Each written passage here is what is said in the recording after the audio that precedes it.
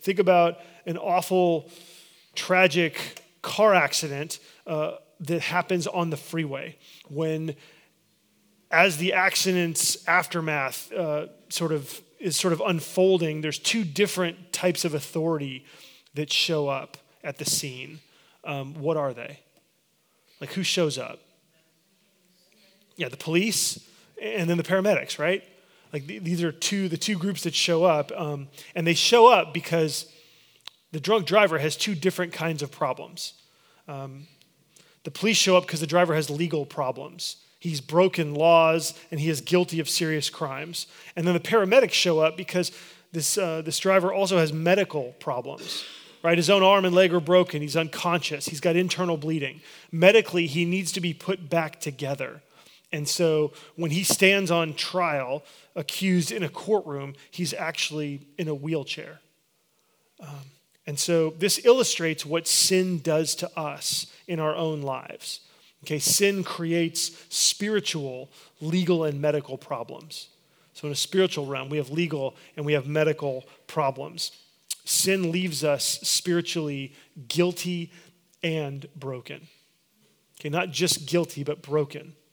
We're guilty before God because of things that we've done, things that we've said, even things that we've wanted make us guilty. And we're also broken because we've done these things. We're broken because we've said these things. We are broken because we want things that we shouldn't want. The reality is that we don't live the way God designed us to live. And so because of that, we have brought into the world, we've brought selfishness, we've brought anger, we've brought bitterness, all kinds of things. We've added to the brokenness and what's wrong with the world. And again, this letter, right, this letter that we call the book of Romans, it describes how Jesus came to address these two problems that we all have. Okay, so it's not that you have, it's that we all have. All right, in Romans 1-4, we could title this is you forgiven. Okay, Romans 1-4 is you forgiven. In chapters 1-4 of this letter, Jesus solves our legal problems by forgiving us and then setting us free from guilt. And so in this, God the judge removes our guilt and he replaces it with forgiveness and then loving acceptance into his family. And this is amazing, right? This is truly amazing grace that God would do this. Now, and if this was all that the gospel did, right? If this was the sum total of the blessings that came to us from the gospel, right? This would be amazing grace. Forgiveness, acceptance, adoption, they are infinitely more than we deserve, right? Infinitely more than we deserve. But God's grace is even more amazing than that. Right? Jesus not only deals with our legal problems, but he also deals with our medical problems. And that's what Romans 5-8 is about. So if you're going to outline, right, these sections, Romans 1-4 is you forgiven. Romans 5-8 is you new. And so Jesus also brings about healing and rehabilitation. So when you commit to Jesus, when he is your God, everything changes about you. There's this injection of power that comes from God. The presence of God comes upon you and becomes a reality in your life. And this changes us and makes us new from the inside out. And this is what Paul is explaining in Romans chapter 6, that God changes us by overcoming the power of sin in our lives so that it doesn't control us anymore. And so he starts by in verse 2, I just want to read part of this verse for us as we start. He says, how can we who died to sin still live in it? Okay, now there's some logic here in verse 2, even if you don't understand what it means. Okay, think about it in terms of a relationship, right? If you break up with someone, then your relationship dies. And if that relationship is dead, you can't still live in that relationship anymore. Okay, I mean, that makes sense. But then how do we die to sin? Right? It says, how can we who died to sin still live in it? It's like, all right, well, wait, how does that happen? Right? How does that work itself out? Well, let's keep reading. Verses 3-5 tell us. It says, do you not know that all of us who have been baptized into Christ Jesus were baptized into his death? We were buried, therefore, with him by baptism into death, in order that, just as Christ was raised from the dead by the glory of the Father, we too might walk in newness of life. For if we've been united with him in a death like his, we shall certainly be united with him in a resurrection like his. And so the point that Paul's making here is that our relationship with sin definitively broke at our baptism. Okay? That's what verses 3 and 4 say. Look at it again. Do you not know that all of us who've been baptized into Christ Jesus were baptized into his death? We were buried, therefore, with him by baptism into death. And so what Paul is saying here, he's saying that in terms of your relationship to sin, baptism is your funeral. Okay, baptism is your funeral. And I like this because in verse 3, he says, do you not know? And I can tell you that in my reading of Paul's writings, he actually uses this phrase, do you not know? Like 13 or 14 times in the different letters that he writes this in. And just about every time, my answer is, no, I didn't know that. Man, I had no idea. Like, okay, I guess I was supposed to know, but clearly I don't, And so what that means, the good news here is that means that Paul's teaching us something new here. There's something new that he wants us to understand. And so he's asking, do you not know? But he's also teaching us. And so we're going to get something new here. And what he's saying here in this verse is that baptism is your funeral. So we need to make a bit of a qualification here because baptism then was how they would have expressed their faith in Jesus and their commitment to Jesus. Okay, which is different from today. Okay, today it's a little bit different because today, if you ask somebody, hey, when did your relationship with sin change? Or when did you commit to Jesus? Or how, like at what point, or how did you become a Christian? Right? If you were to ask that question today, most people would not say, oh, it happened when I was baptized. Right? There's some people fear that, wait, if you say, oh, it happened when I was baptized, then all of a sudden baptism has this sort of magical property of a ceremony that could get misunderstood, because what about people who get baptized and then they don't live at all like a Christian, or people that get baptized and never understand it, that kind of thing. And so most people today, if you ask them a question around in the realm of how did you become a Christian, or, when did your relationship with sin change, they would say something like, look, I came to understand the gospel in whatever way somebody shared it with me. And then as I understood this news about what Jesus did, I realized that this was God expressing his love for me. I realized that Jesus had done something for me. And so then I responded.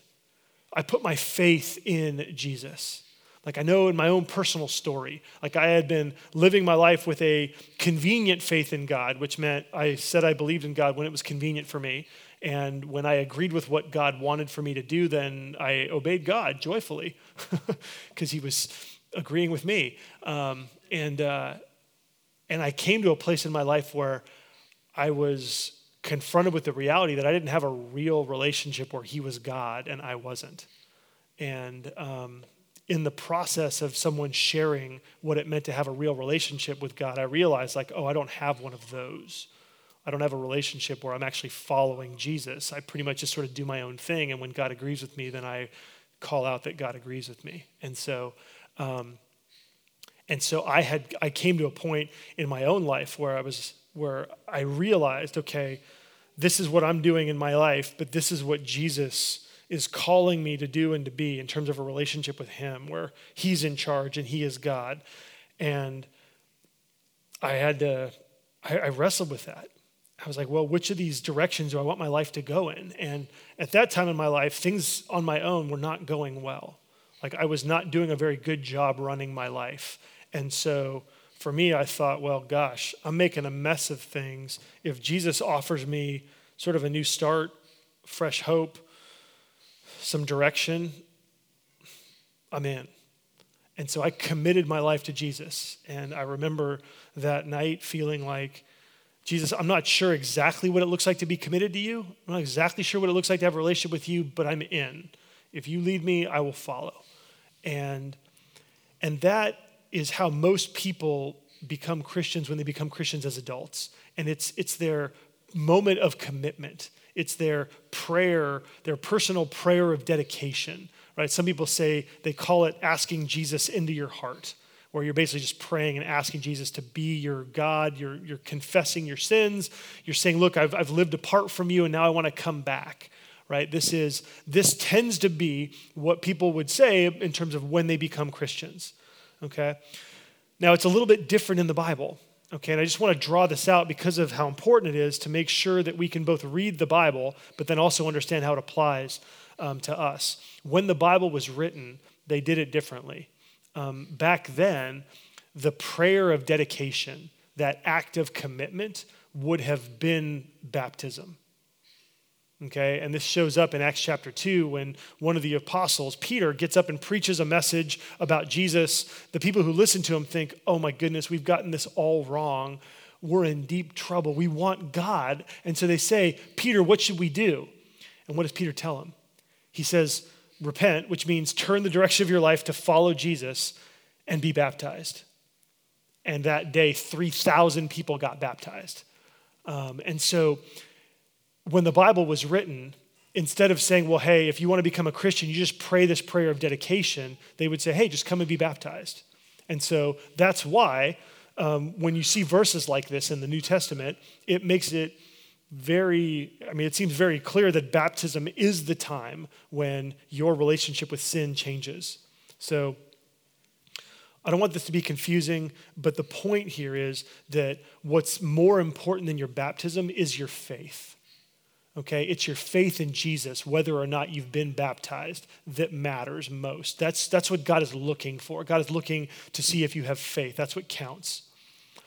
And so today, oftentimes for people, baptism is a ceremony where you are publicly declaring your allegiance to Jesus.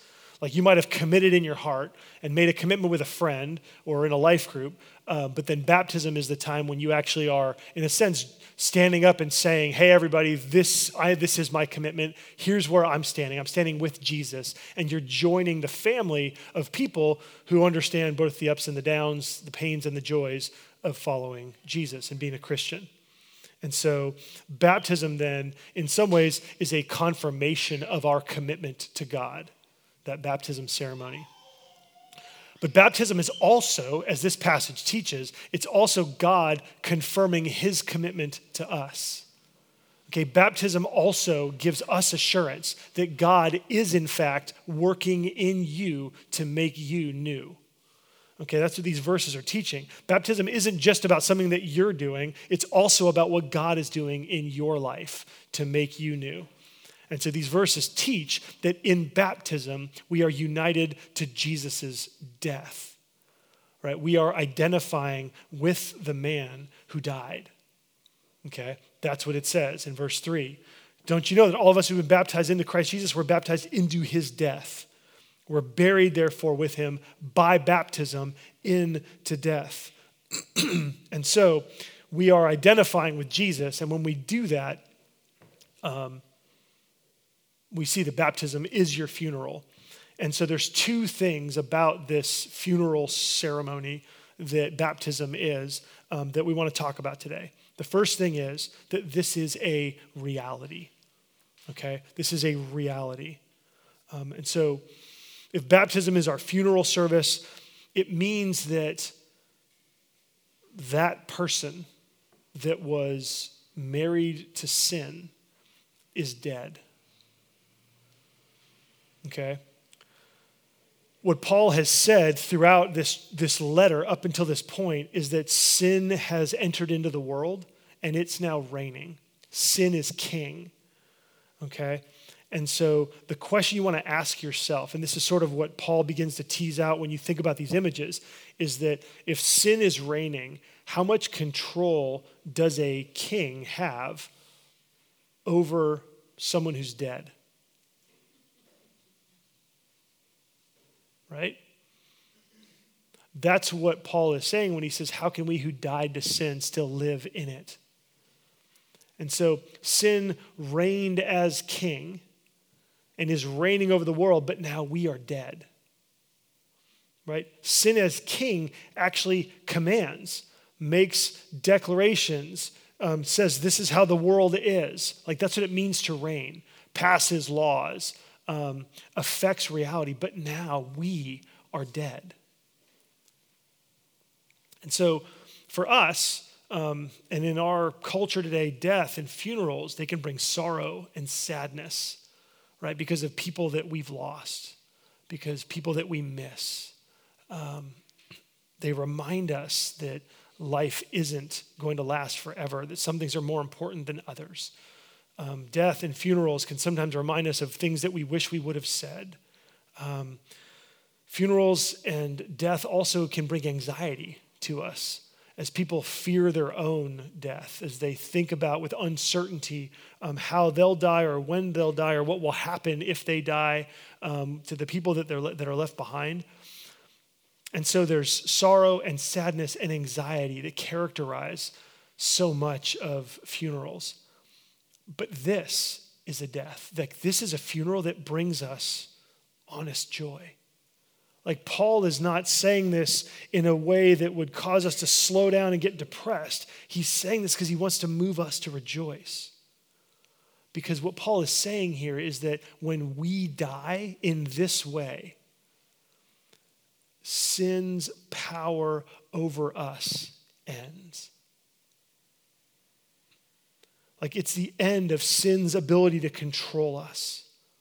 And so this is a funeral that when we understand what it means, we can rejoice over it. This is a reality that happens to us when we believe in Jesus.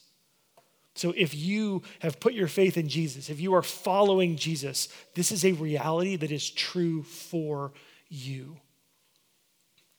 And so this is one of those ways where the gospel takes the thing that we fear the most and it makes it become the place of victory. Like baptism means we die to sin. Death becomes a victory and a celebration, right? Because this is how we are changed and transformed. And this happens because of Jesus, okay? Because Jesus is the Christ.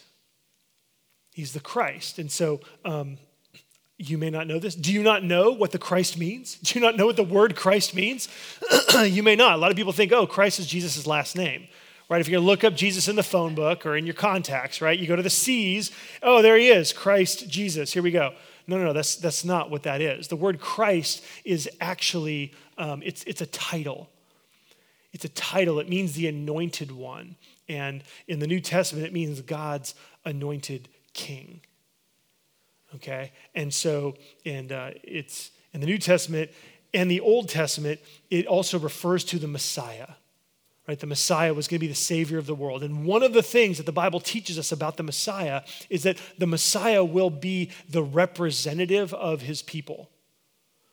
What does that mean? Well, that means that the Messiah, what the Messiah does, counts for those who follow him. So there's this cool story in the Old Testament with David and Goliath, where the army of Israel and the army of the Philistines are like standing and they want to kill each other, but neither one of them really, they're like, well, let's see, we could kill each other for weeks and weeks and weeks on end. Or I know, wait, I have a better idea. Look, we'll send out our strongest man and you send out your strongest man. They'll do battle, and whoever wins that battle, if your guy wins, we'll become your slaves. If our guy wins, you become our slaves. And so these two champions of the armies became like Christs. They became representatives of the entire nation. And so they did battle. David slew Goliath, and Israel dominated the Philistines. Israel as a nation was victorious because of one person's actions. The whole nation of Israel got the benefits of the victory of David because he was their representative. And that's what the Christ means. It means that when Jesus died, we died with him. It means that when Jesus was raised, we are raised with him. And so Jesus is the Christ. This is why our funeral service, why our baptism can be a funeral service for us. Because we haven't died to sin in our lives, but Jesus died to sin when he died on the cross. And so when we embrace Jesus, wherever Jesus goes, we go with him. And if Jesus died, we go down into death with him. If Jesus rises, we rise up from the grave with him. And so this image of dying and baptism being a symbol of death with the funeral, it's a spiritual metaphor. Paul is saying something happens to us when we become Christians that changes the way that we are on the inside. Something happens to us in our minds. We think differently than we did before we committed to Jesus. We feel differently than we felt before we became Christians. We speak differently, right? We do things that are different. Some things we stop doing because they're not good for us and they're not honoring to God. Other things we start doing because they show God's love to other people. They show God that we care about him more than anything else, right? And so there's this dynamic that happens where we change, and Paul's trying to describe that for us. And he's saying it happens because we're identified with Jesus, and what happened to him happened to us. And so what in effect God is doing here is that when we believe in Jesus, God plunges us into the waters of baptism to wash us clean, and we are forgiven. Okay, we've seen that in the early parts of the book of Romans. But God does more. The other thing that God does, what Paul's describing here, is that God actually drives a wedge in between us and our sin. God puts a wedge in between you and your sin. And actually, it's not even a wedge. He actually puts himself in between you and your sin. He puts Jesus, right? Jesus comes and gets in between us and our sins. So he doesn't just cover over our sins. He doesn't just forgive us, but he actually gets into our hearts and into our minds, and he gets in between us and the sins that we've committed. And so that's what it means that we died. Like, our relationship with sin is broken. Now, if you believe in Jesus, you've probably experienced this. Have you ever had the sense that God cares about me? Have you ever had the sense that God loves me?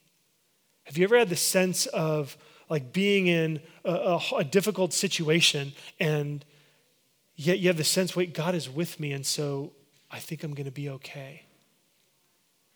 Right? Have you ever had a sense of like I'm kind of shocked and I really don't quite understand why, but I have a confidence that God cares about me enough to love me and to forgive my sins? Like, that is God getting in between you and your sin. Have you ever had an experience where you went from, oh gosh, do I have to do this, to thinking, wait a sec, after what God's done for me, how could I not do this? Have you ever like wanted to love and care about someone else because like, dang, after what Jesus did for me, how could I not do this for them? That's what it means to be dead to sin. Okay, that's what it means that Jesus has driven a wedge between you and your sin. I have a friend who had a phrase that his family used, and the first time he used it, I thought it was like the coolest thing. And I after I got him to explain it, he said, "Yeah, when we go out, we want everybody's eyes to be full." Like, what are you talking about? And he was Arabic, so like I thought there might have been a loss in translation kind of thing. And so I was like, what do you mean? What do you mean? What do you mean? And he goes, well, like especially with our kids, he's like, we want them to feel so loved at home that when we wouldn't approve of. It's like, oh man, that'll preach. You know? And so like the idea is that you're so cared for, so understood, so loved, that you're like your love tank is so full that there's no room when you go out for anyone else to compete with that. There's no ability for sin to get in there and to like find a foothold. There's no gap, there's no vacuum, there's no void, right? That sin could be like, hey, I'll give you what you really want. And I think that's what that's what the gospel is doing. When the gospel changes us from the inside out, when Jesus begins to heal us and rehab us spiritually, what he's doing is he's filling us with his love. And this is a love that you've experienced if you're trusting him, if you have a relationship with him, if you understand his promises and live by them. You've had these moments where his love has filled you. And so your eyes are full. Your heart is full.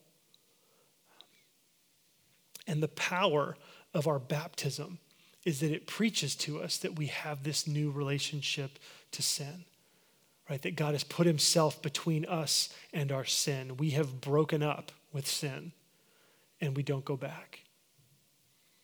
And this is the reality that these verses are describing. And so baptism as your funeral is a reality, but then just the second thing is that it's also a decision. So this is a reality. Second, it's a decision. Point number 2. There we go. Sleeping in the back. Because like every relationship that you have in your life, you might have a true friendship. You might in reality be friends with someone. You might in reality be married to someone. You might in reality have a parent or child relationship with someone. Reality-wise, there may be a real relationship there, but you may not always feel it, right? You may not always feel that sense of love from that friend or from your spouse. The reality of this demonstrates how much Jesus is reaching out to us to embrace us. The decision comes where we have to walk in this reality. Okay? When the Bible gives us these pictures, this is a definitive thing that God does when we believe in Jesus, when we're baptized. Our baptism preaches to us that our relationship with sin has been broken radically. If you're not experiencing that, that could be a sign that you need to make decisions in your life to walk in this reality. So if you died to sin, there's a call from the gospel for you to believe and to live as though you are dead to sin. And it's kind of amazing, actually, when you think about it, that we have the power to do this. That we have the power to say something to sin that will remind us and re-strengthen our brokenness and detachment from sin. There are lots of people in our country, there are lots of people in our church who would love to renounce the power that our president has over them and over our country. Okay? There are lots of people in our country and in our church who would feel the same way if Hillary Clinton had been elected president. And so politically, on both sides of the aisle, there's good, there's bad. The two figures that were running were both, they seemed to be more particularly people that weren't just wrong, but they were bad people. And so how amazing would it be if we had the power to renounce their authority over us, to say we're not going to be affected by their decisions or their desires or what they do. It'd be pretty amazing, right? We can't do that. We can't do that over our national leaders. We can't do that over our state leaders. We can't do that over our city leaders, right? And yet, the authority that creates the most damage in our lives is the authority of sin.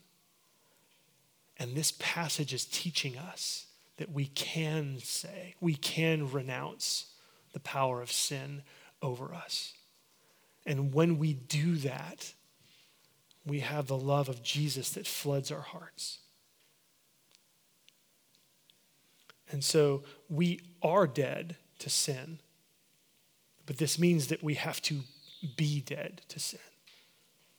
And that includes us making decisions. Because even though we are dead, even though we've broken up with sin, sin wants us back, right? I have a friend who He was complaining to me once. He's like, yeah, my meth supplier won't stop contacting me. I'm like, well, can't you like block them on your phone? Like, isn't it cool that like you can block them on your, and he's like, oh, and he ended up blocking him on his phone. And guess what? Huge amount of temptation just went away. Amazing, right? He became dead to his dealer, right? If only, right? If only we could, like, let's see, lust and porn, blocked. Sweet, right? Defensiveness and anger when I'm called to the table. Could I block that? I mean, how amazing would it be? Passive-aggressive manipulation. Could I possibly block that from my phone? Right? I mean, sin tempts us back into its arms. Right? And the frustrating thing is that sin's not the only one that's reaching out, right? Sometimes there are things that we miss. There are pleasures that we miss. There are feelings of control that we miss, which lead us back, which lead us to move back in that direction. And so you have to ask, I want you to ask yourself today, what is the sin that reigns over you now? Like, what are the areas where you struggle? Some of it might be on the surface, like stuff that everybody can see, that they experience from you. Some of it might be deeper in your heart, fears, anxieties, desires to be approved. These are things that express the reign of sin over us. And what this passage is teaching us is that when Jesus died, he didn't just die so that those sins would be forgiven. He died so that those sins would no longer have power over us. We're going to talk more about this. But I mean, the reality is that when sin comes to you, whether it comes from outside or whether it comes from here or it comes from here, you're dead. I mean, if it helps you, like literally lay down on the floor when temptation comes, right?